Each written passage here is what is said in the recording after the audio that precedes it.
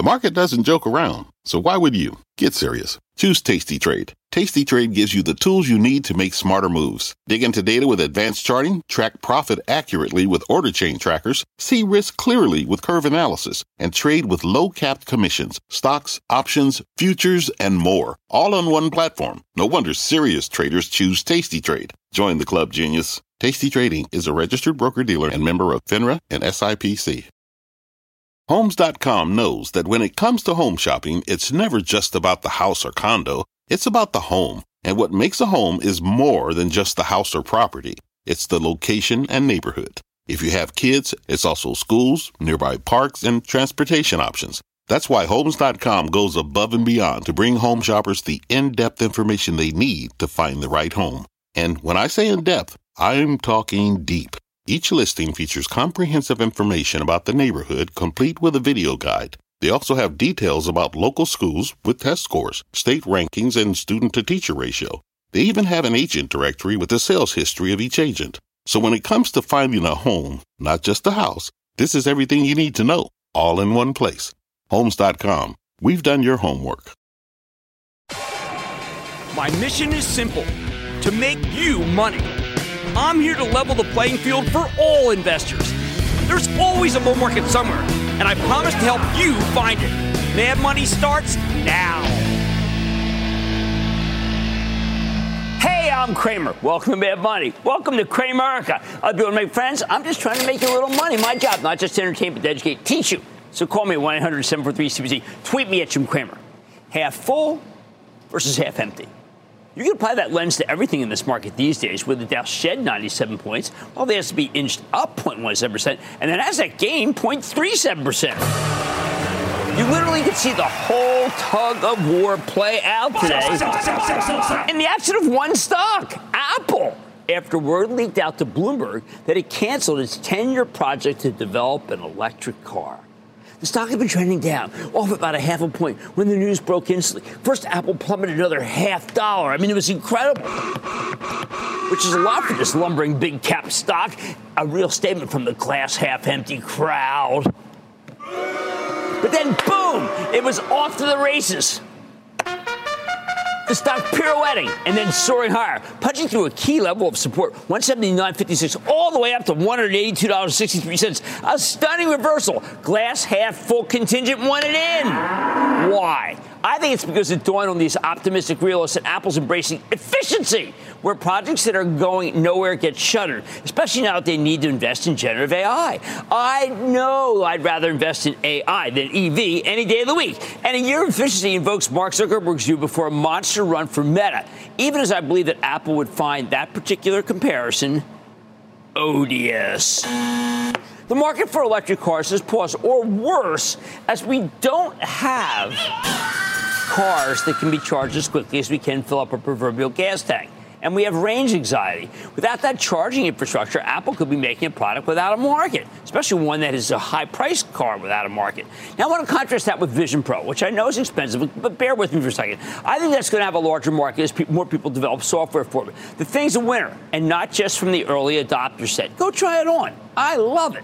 Or take the brand-new Apple Sports app, sleek, fast, cool, quick updates, ongoing odds, tote board-like. The more programming they can put on that site and not slow it down, the more you'll want to download it and maybe ultimately pay for it. Right now it's free. That app could be the gateway to sports for, let's say, for a device that really doesn't have enough sports. How about that? Let's not complicate things. And it's certainly more important than an electric car. Now, I'm not against electric cars, and I think we need to be sure that we're going in that direction ultimately. But if you're Apple, you got better uses for that money right now.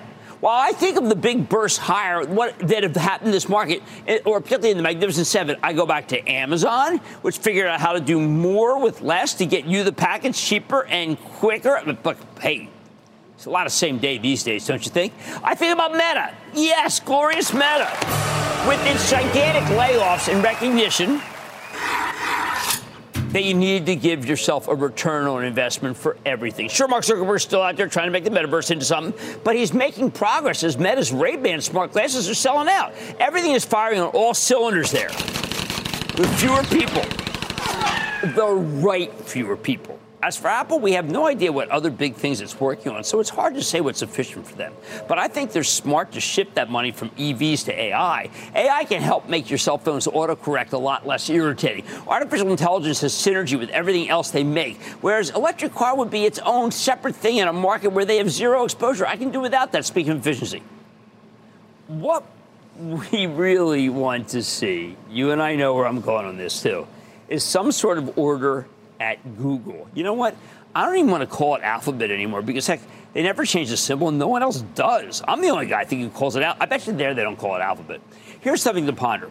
How many divisions, how many outposts, how many warrens are buried in the sprawling Google intellectual playground? First, let me bet. You've been fooling around with your Fitbit Charge 6 tracker, haven't you, for $159.95. Is this the one you want Google wasting its time on? Give me a Garmin. Truly a great use of brain power, isn't it? What a crackerjack acquisition. It's a needle bender. Let me just check on my phone to see if I can find out exactly on my watch. Oh, there it is. Fitness audio workout. Oh, no, those belong to Apple. I'm sorry. Or how about this? Google had at one time 2 different competitive health initiatives going on. Not kidding. They started one in 2018 that was run by David Feinberg, who's actually a true healthcare genius, who then moved on to Cerner when Google dissolved his division. Why not? They already had a business called Verily devoted to health and life sciences. 2 different divisions for health and life sciences at one company? I mean, what is that, novel? It's Survivor. It's Google. Survivor and Google Island. Make Jeff Probst CEO. He ain't got nothing for the losing divisions. Hey, speaking of losing divisions, how's that Waymo doing? Is Google's self-driving car better than GM's that I took a nice ride in before it shut it down? Well, I know it's back. Big deal. Look, I believe self-driving cars are the way of the future. I think everything's the way of the future. It's easy to say that than to say it isn't. I'm no Luddite. I think electric cars are the way of the future, but they're not the way of the present. And while it'd be a shame to see Waymo have a fiasco like GM's Cruise had, it shows us that there are real safety issues that haven't been resolved for driverless cars and not just black ice. How much money has been spent on Waymo? How much more will be spent? The lousy performance of Google is indeed the talk of the town. We know its price-earnings multiple is just it's a laugher. It's the lowest of the Magnificent Seven. For a reason, it might be the worst one. We know that its efforts in artificial intelligence have been, let's just say, episodic. But Google's biggest fiasco was taking over the NFL Sunday ticket package, burying it in YouTube TV, and then doing absolutely nothing with it to monetize the darn thing as it could have been. They went as far as running cat pictures in the fourth quarter commercials when all of us were doing daily fantasy. I'm not kidding. We're all doing daily fantasy or playing fantasy, and they're running pictures of cats. Cats! And I like cats. I was once Purina Cat Chow spokesman for about 30 seconds. We had some of the most valuable advertising real estate in the world, fourth quarter, where every fantasy player's waited with bated breath, and they run pictures of kittens. Google bought this property, and they provided no analytics, no gambling ads, no creative daily fantasy, nothing. And now they don't even know how they did on it. They took one of the greatest franchises in the world, just threw it out there with nothing. No fanfare, no cool stuff like they gave you on Amazon. Amazon's got some really cool web services stuff. No adjacent programming. They bought it and they deep sixed it as if it were doomed to fail instead of embracing it and promoting it. Heaven forbid they gave us the breakdown of how it's really doing, profit and loss. But that's not their style either. Who is this Google that made it so that we now use Copilot instead of Google search all the time? Who is this Google with so many divisions and so many money losers that you feel like you're investing in some sort of black box with a license to lose money? 000. I mean, there has to be some point where management pushes through a year of efficiency and we finally find out how many different divisions, how many layers they have that aren't producing anything, and how many valuable franchises they have, like the NFL Sunday ticket, that are just lying fallow. Here's the unvarnished truth about Google that no one ever wants to say because they're afraid. Its stock would be dramatically higher if it would just do what Apple did today, according to Bloomberg. They justify everything there by saying it is justified. I'm not kidding. It's justified because, well, it's justified at Google. You know what that's called? That's called circular reasoning. I've been a backer of Google from the day it came public. It's all on the record. You can see the day it came public, I said it was worth double, triple. I mean, I knew.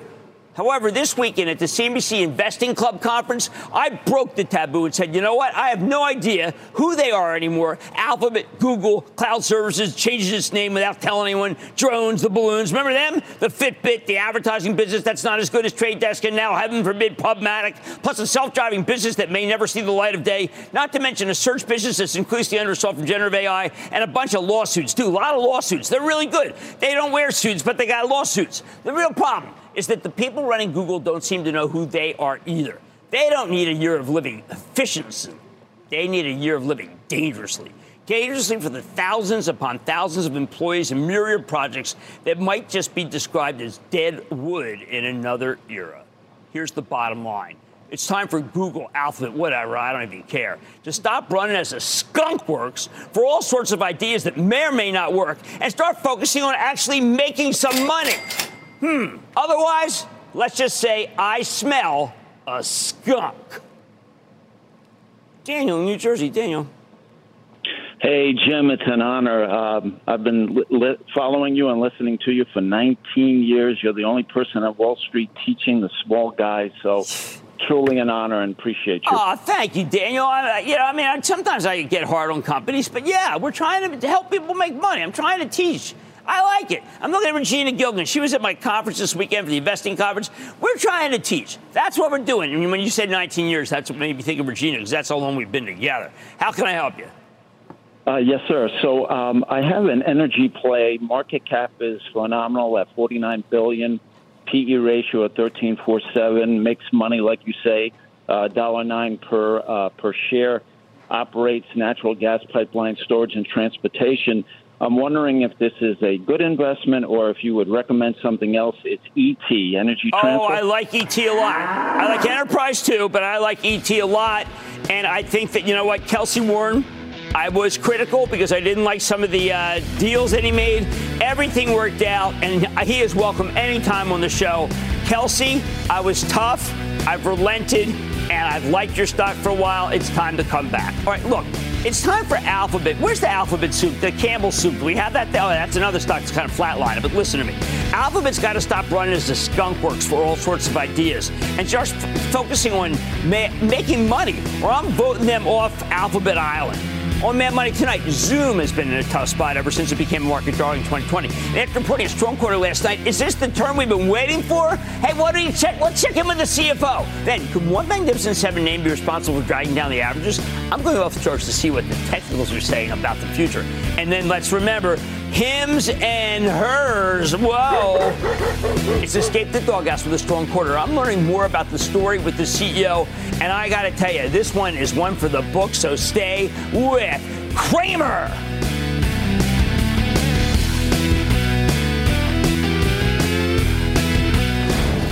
Don't miss a second of Mad Money. Follow @JimCramer on X. Have a question? Tweet Cramer. #MadMentions. Send Jim an email to madmoney@cnbc.com or give us a call at 1-800-743-CNBC. Miss something? Head to madmoney.cnbc.com. When you're hiring, the best way to search for a candidate isn't to search at all. Don't search, match with Indeed. Indeed is your matching and hiring platform with over 350 million global monthly visitors, according to Indeed data, and a matching engine that helps you find quality candidates fast. Use Indeed for scheduling, screening, and messaging to connect with candidates faster. Plus, 93% of employers agree Indeed delivers the highest quality matches compared to other job sites, according to a recent Indeed survey. Leveraging over 140 million qualifications and preferences every day, Indeed's matching engine is constantly learning from your preferences. Join more than 3.5 million businesses worldwide that use Indeed. Listeners of this show will get a $75 sponsored job credit to get your jobs more visibility at Indeed.com/madmoney. Just go to Indeed.com/madmoney right now and support this show by saying you heard about Indeed on this podcast. Indeed.com/madmoney. Terms and conditions apply. Need to hire? You need Indeed.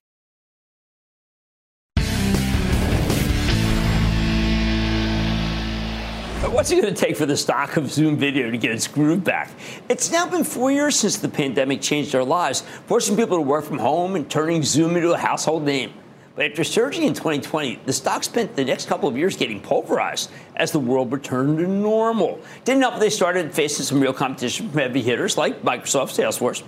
For the last year, this stock's been bouncing around between the low 60s and the mid 70s. But last night, Zoom reported a terrific quarter, a sizable top and bottom line beat, and a strong full-year earnings forecast, even as the revenue guidance came in a tad light. On top of that, management rolled out a $1.5 billion buyback, which is pretty significant for a $20 billion company. No wonder the stock shot up 8% today. So could this be the beginning of a turnaround? Hey, let's check in with Kelly Steckelberg. She's the CFO of Zoom Video Communications to get a better read beat on the quarter and what comes next. Ms. Steckelberg, welcome back to Mad Money.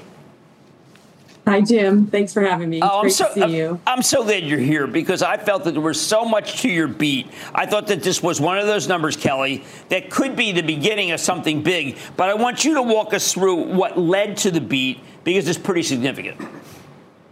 Yeah, so we were very pleased with our Q4 results. As you highlighted, we announced revenue of a little bit over $1.14 billion, which was ahead of our guidance. We also had very strong operating margins of 38.7%.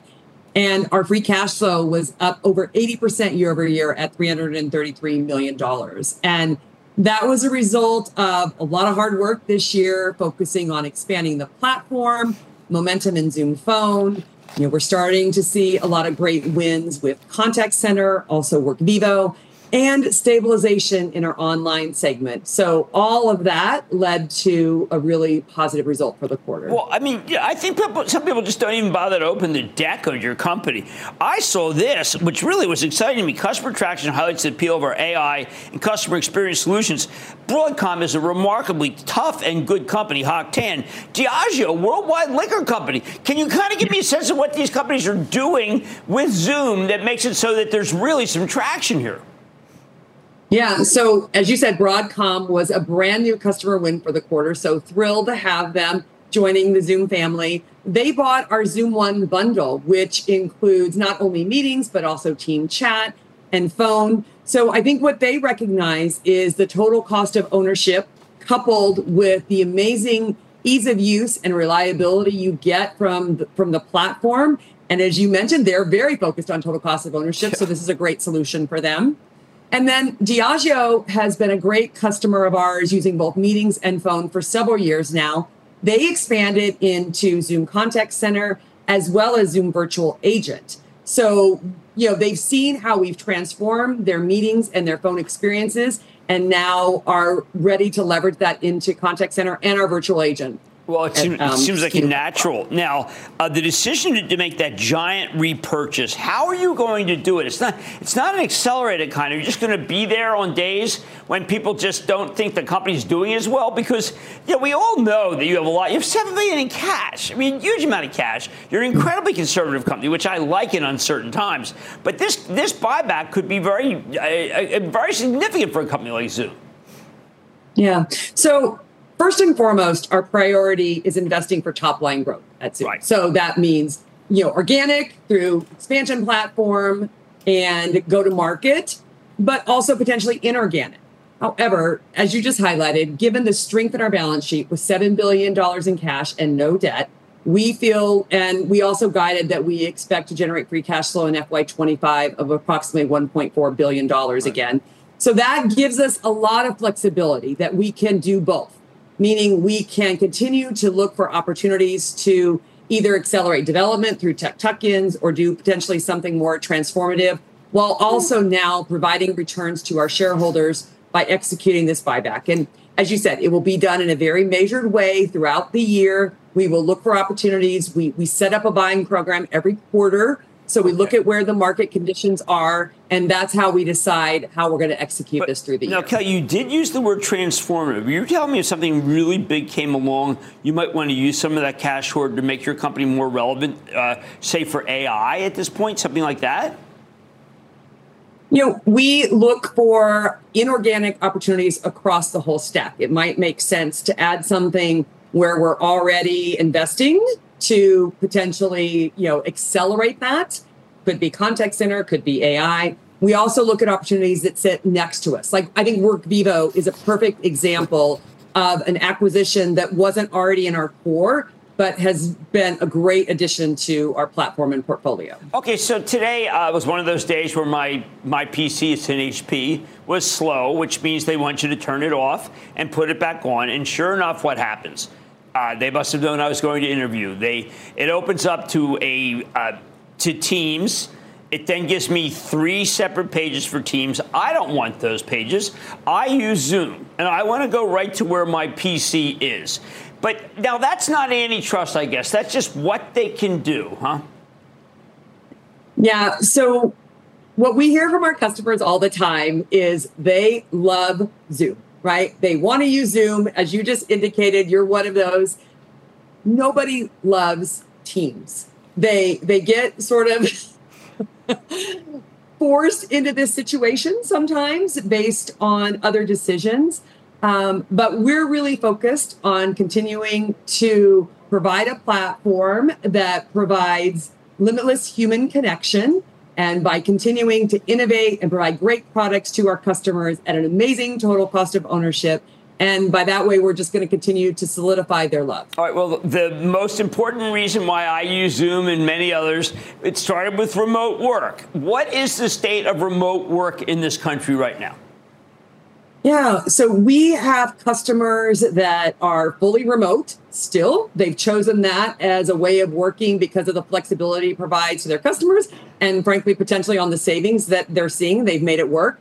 All the way we have customers that are fully back in the office, and then a lot that are somewhere in between in a hybrid or potentially a structured hybrid approach. The great thing is that Zoom has tools to support them no matter where they are in that work journey. We have, of course, the meetings platform that everyone has known to grow and love. We expanded with phone, with contact center, and then we have an amazing rooms and events offerings as well. We also have expanded recently into like workspace reservations so that you can reserve your desk in the office and we know you're coming in for lunch, for example. So really working on expanding a platform that meets these customers no matter how they're embracing their employees' work style. Well, I got to tell you, Kelly, first of all, I'm thrilled you came on today because this was a very positive day for Zoom. Second, I listened to all those things, and I think people have to refresh their view of Zoom. They look at some 2% revenue growth number versus, say, 17 for Workday, and they decide that that's the future. Maybe that's the past. I think there's a lot of good things happening here, and I'm thrilled that Kelly Stuckelberg, Zoom Video's CFO,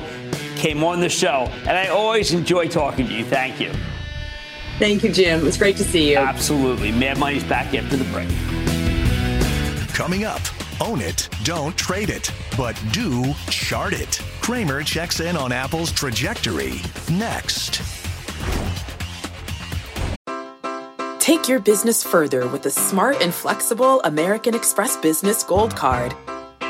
It offers flexible spending capacity that adapts to your business. You can also earn up to $395 in annual statement credits on eligible purchases at select business merchants. That's the powerful backing of American Express. Terms apply. Learn more at americanexpress.com/business gold card.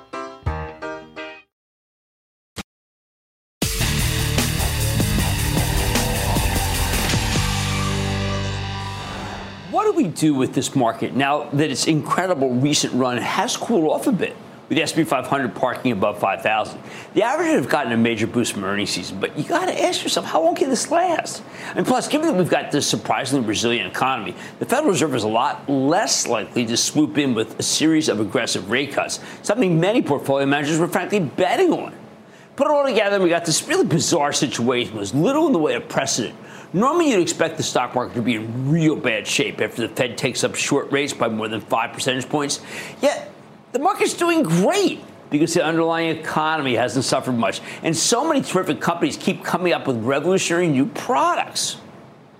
Just an unusual market all around, isn't it? It's so hard to get your bearings. I find the same thing. I'm looking at the tape each morning and saying, what's going to happen today? So that's why tonight we're going to go off the charts with the help of Jessica Inskip. That's right. She's the first woman on Trader Desk at Fidelity. She's now the director of product and education at Options Play. And she's also the co-host of the Market Make Her podcast. Inskip's got a real good track record of late with us. She pretty much called the bottom in the averages in late October, right as it was happening. And in mid-January, we went back to her, and she told us we should expect a good year in 2024, even if there might be some turbulence in the spring. And if you go back to that point, a lot of people were very worried that we were going to have a big sell-off. Since then, the averages have indeed caught fire, and while she's not ready to go negative, she's actually feeling like the tech-heavy NASDAQ 100 could be losing steam.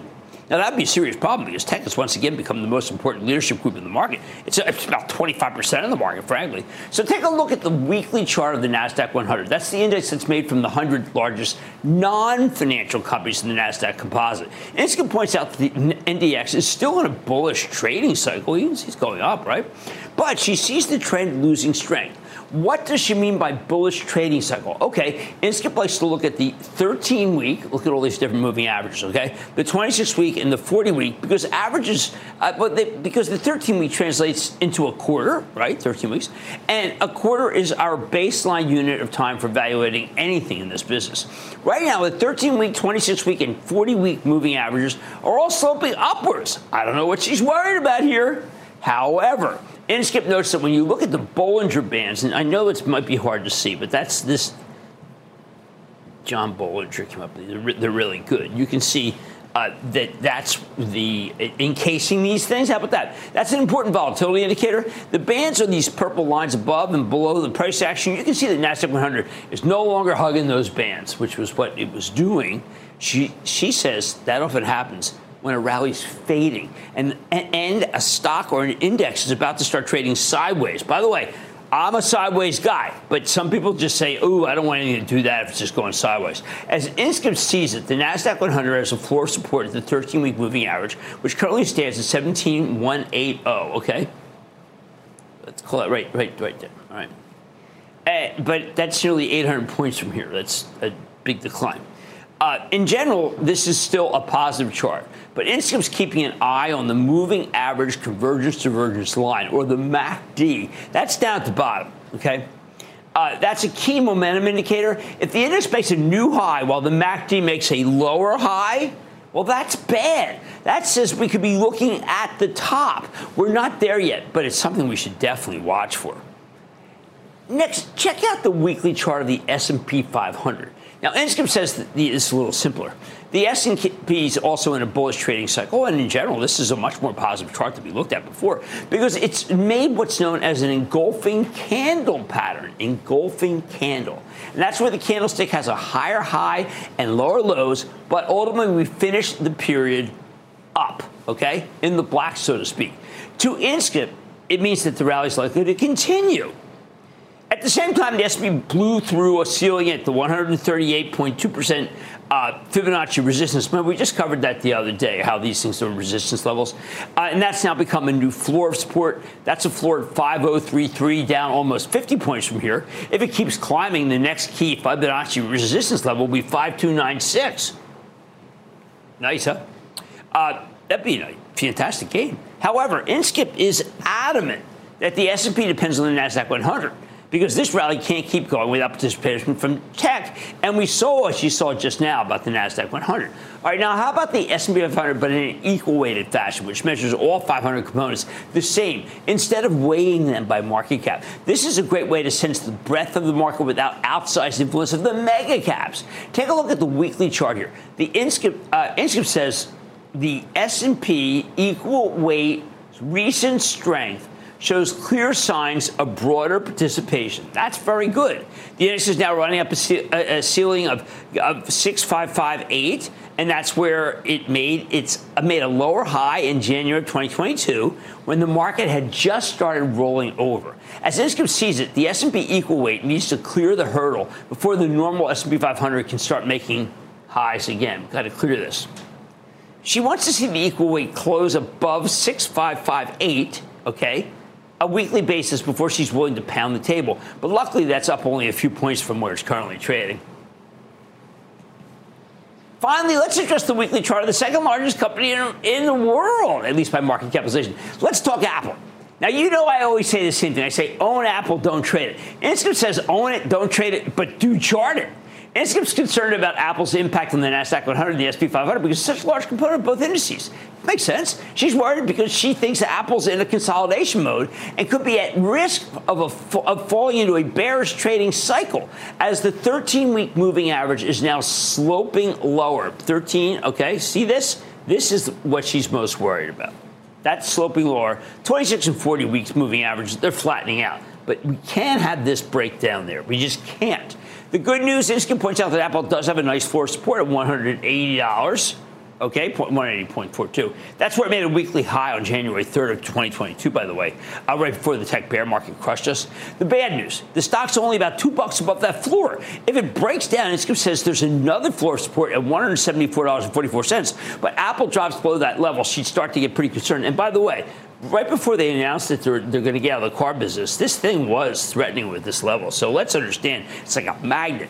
In the end, Inskeep sees a market with a lot of moving parts. The NASDAQ 100 appears to be losing momentum, and she says it's only natural for it to pull back after such a strong rally. The S&P 500's roared too. Whether it can keep going, keep running higher, comes down to the regular components, which you can see in the S&P equal weight and the mega caps like Apple.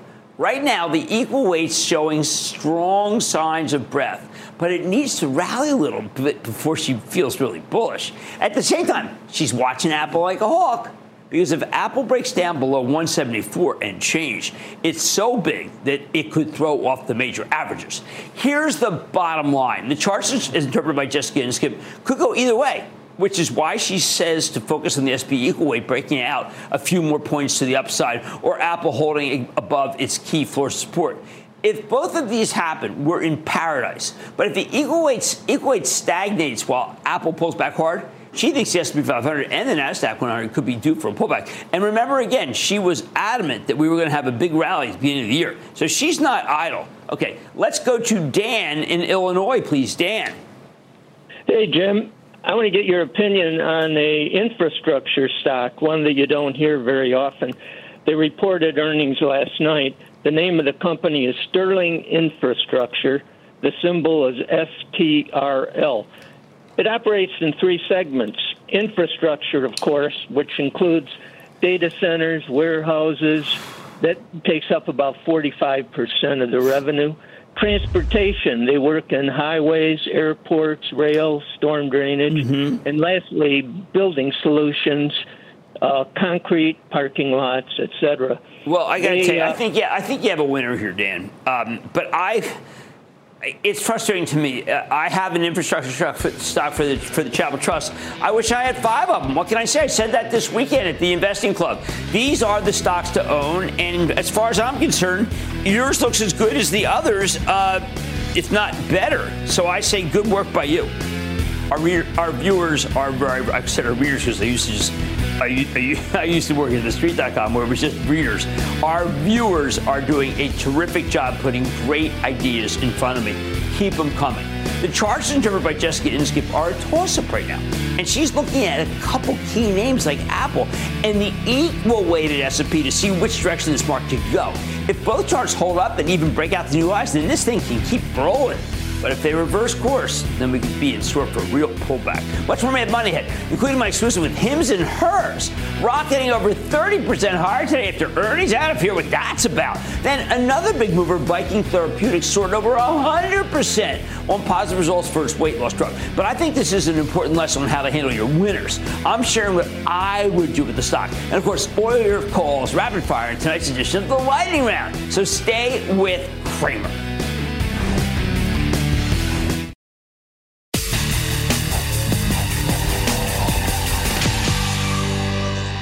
Look at Hims and Hers Health run, up 31% today, one of the best performers in the entire market.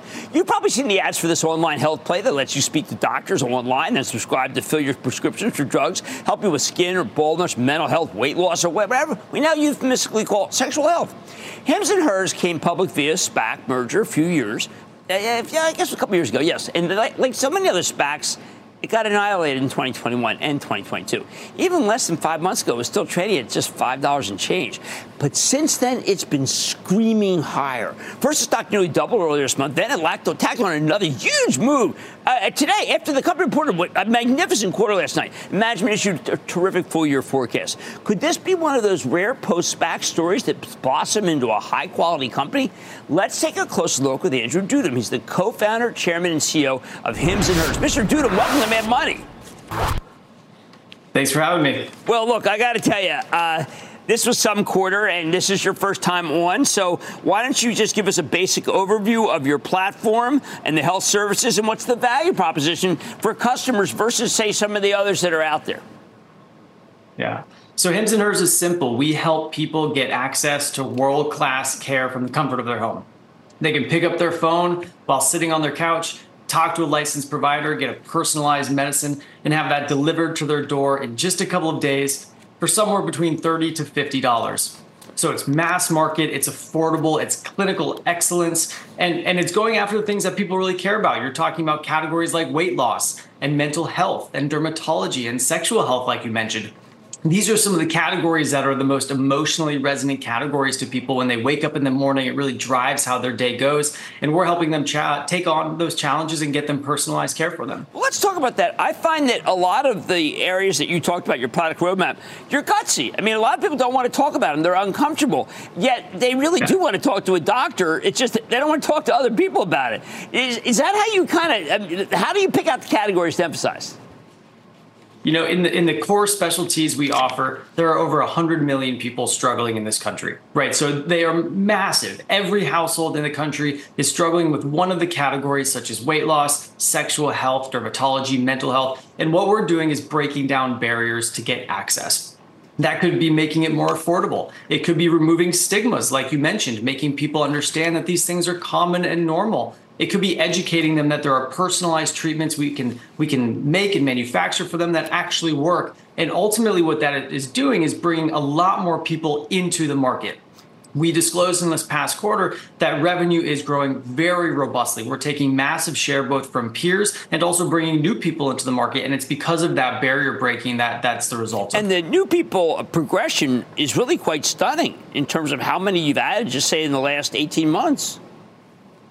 That's right. We are over 1.5 million subscribers on the platform. And I think what's really interesting about this, Jim, you're talking about a healthcare industry that is $4 trillion and that has truly yet to be disrupted by modern consumer care. And what I mean by that is customers can't pick up their phone, get access to price transparency and choice, and then make selections. And that's exactly what we're offering. And so when I see 1.5 million subscribers on the platform today, what gets me excited is adding 10 or 20 million subscribers to the platform, because I really believe in this $4 trillion healthcare market, the majority of customers are going to be going through a platform like Hims and Hers in the future. It's just better. It's better care. It's more affordable, and people love it. Someone told me today, said, "Oh, Jim, don't emphasize those guys. All they do is they send you to GLP-1s." So I went on weight loss. I put in my numbers. There were about 25 questions I had to ask. That's okay. You should ask 25 questions. It shouldn't just be like in the waiting office where you check your weight.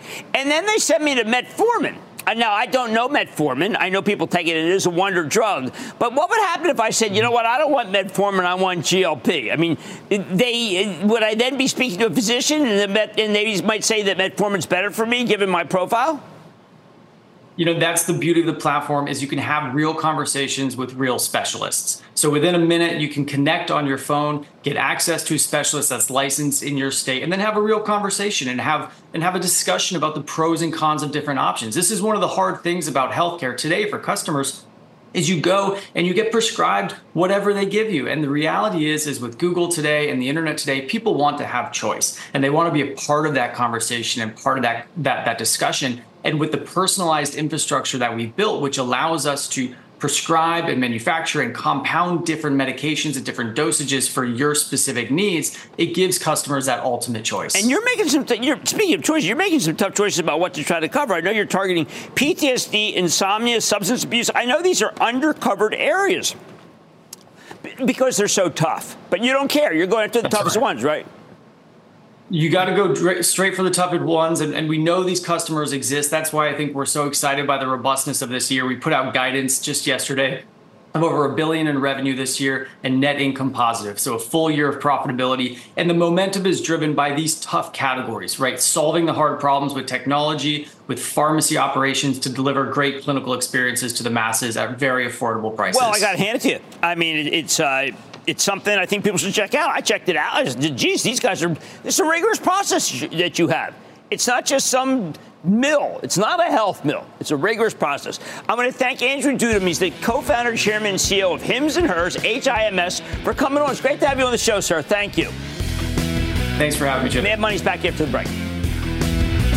Coming up, Cramer takes your calls, and the sky's the limit. It's a fast-fire lightning round. Next.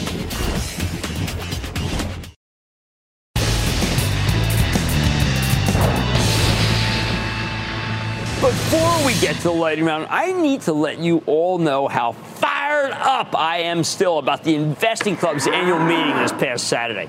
On top of my State of the Market member Q&A and talking about the club's portfolio. We had a special segment going through the history of Mad Money with our own very special executive producer, Regina Gilgan. She was on stage with me, sharing some behind-the-scenes secrets and stories for almost 2 decades of the show for the first time ever. I want you to go behind the scenes with this limited-time offer to the club. Catch the highlights or the whole meeting on demand. Here's what you need to do. Just scan this code or go to cnbc.com/flash sale to learn more. And now it is time. It's time for the lightning round. And then the lightning round is over. Are you ready, Ski Daddy? Time for the lightning round. Here's much over. Dean know how. Dean. Hi, Jim. How are you? I'm good. How are you, Dean? Good. I'm a charter member of the investment club. Still with you. I love it. Thank you. Thank you for being there. Thank you. Yeah. Well, my stock, my company started out as a real estate investment trust. It is now a profitable global alternative asset manager. The name of the company is Digital Bridge Group. Yeah, I remember what it was, the Real Estate Invest Trust, and I wanted them to do exactly what they're doing. You're quite right, and it's a good stock. Our viewers are so smart. It's a really good call by you. I thought about them the other day because I was in Boca. Let's go to Dennis in South Carolina. Dennis. Hey, Jim. Booyah. I'm a long time, Dennis. First time. Excellent. South Carolina. I'm calling about one of the largest food packagers in the country. They're reporting this week. What do you say? Buy, sell, or hold. Pactiv Evergreen. Oh, man, that's a gun to my head. I can't do that as much as I'd like. And I happen to love the packaging business. And we've seen some really good numbers from a bunch of the packaging companies. I can't do that. I don't know it well enough. Let's go to Steve in Texas. Steve. Hey, Jim. Great show. How's it going? It's going well, Steve. How about you? Excellent. Great talking to you, actually. What's your opinion on Anheuser-Busch? You know, I've looked at it time and time again, and I keep coming back to thinking that Constellation Brands has better cash flow, more opportunities, and has a wine business that it could sell. That's why the trust owns that. Bill Newlands is going to be faithful to shareholders, and they have someone from Elliott Management on the board. I like that one. Let's go to George in California. George. Booyah, Jimmy Chill. This is George in Sacktown. Love it. What's up? I have SoundHound AI, SOUN. Well, that's just an NVIDIA play. NVIDIA mentioned it. NVIDIA, whatever they mentioned. I think Getty Pictures is my next one because that's mentioned by NVIDIA. And that, ladies and gentlemen, is the conclusion of the Lightning Round. The Lightning Round is sponsored by Charles Schwab.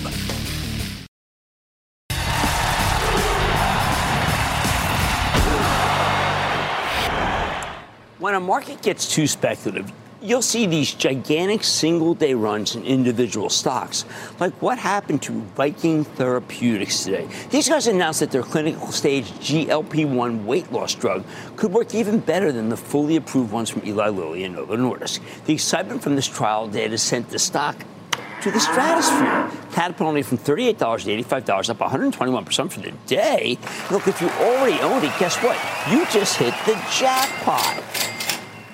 You know that now because they filed an offering for $350 million tonight post-jackpot. They'll probably raise a lot more than that, though. When you've hit the jackpot on a speculative stock, you need to take your money and walk away. At the very least, sell half the position so that you're purely playing with the house's money. That's a terrific place to be. It's especially true for Viking Therapeutics because when you do the homework, when you see what they have, their drug doesn't actually seem to rival Lilly's. Not in terms of time to market, not even in terms of weight loss, if you're using apples-to-apples comparisons. If you believe today's headlines, Viking's beating Eli Lilly because their phase 2 data showed that the Viking candidate led to more weight loss than you get from Mounjaro, the drug Lilly currently has on the market. But that's the wrong comparison. You think Lilly isn't working on their own improved GLP-1 drugs right now?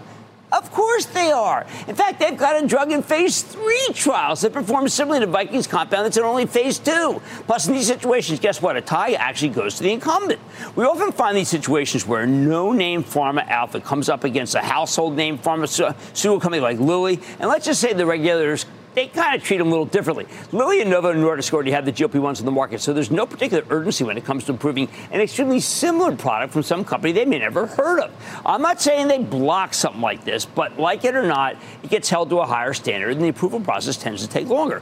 More important, Viking's data is from a phase 2 trial, not phase 3, so it could still be years away from commercialization.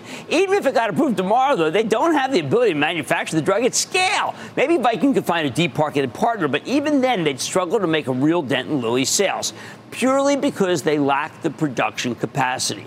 Hence why we keep sticking with Lilly for the charitable trust. The $350 million or more shares that they could file to sell and get tomorrow could allow the stock to go higher, as people might have thought that they would even do a bigger offering. But it won't get them to the finish line on this drug.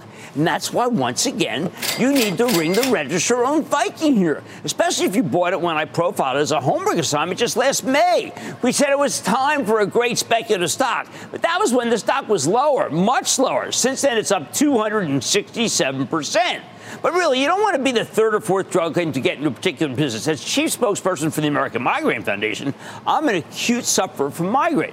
I take a once-in-a-month injection called Aimovig that's made by Amgen. The FDA blessed that first, and then it also approved 2 other drugs that were similar, one by Lilly and one by Teva, major companies. My doctor kept me on Amgen's drug because it worked, a typical experience. You don't change to a new one if the old one works because it's too risky. But think of it like this. Teva, Novo Nordisk, Amgen, and Eli Lilly are all companies that know the game and play by the rules. They do gigantic phase 3 studies, the kind that await Viking if it wants to get its weight loss drug approved. Those clinical trials cost a fortune. A huge percentage of them fail.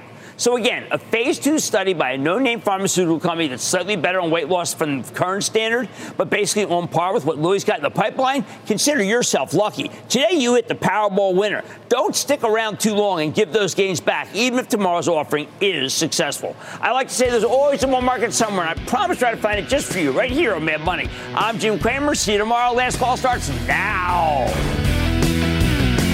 All opinions expressed by Jim Cramer on this podcast are solely Cramer's opinions and do not reflect the opinions of CNBC, NBC Universal, or their parent company or affiliates, and may have been previously disseminated by Cramer on television, radio, internet, or another medium. You should not treat any opinion expressed by Jim Cramer as a specific inducement to make a particular investment or follow a particular strategy, but only as an expression of his opinion. Cramer's opinions are based upon information he considers reliable, but neither CNBC nor its affiliates and or subsidiaries warrant its completeness or accuracy, and it should not be relied upon as such. To view the full Mad Money disclaimer, please visit cnbc.com/Mad Money disclaimer. The spirit of performance defines Acura, and now it's electric. Introducing the all-electric ZDX, Acura's most powerful SUV yet. While what powers their cars may change, the energy that makes Acura never will. Crafted using the same formula that brought them electrified supercars and multiple IMSA championships, the ZDX has track-tested performance that packs an energy all its own. With a premium Bang & Olufsen sound system and up to 313-mile range on a single charge, and a Type S variant with an estimated 500 horsepower, the ZDX is everything they said electric could never be. It was built with the driver in mind, just like Acura's been doing since the beginning. We could talk all day, but the only way to experience this electric performance is to drive it yourself. Unlock the energy and order yours at Acura.com.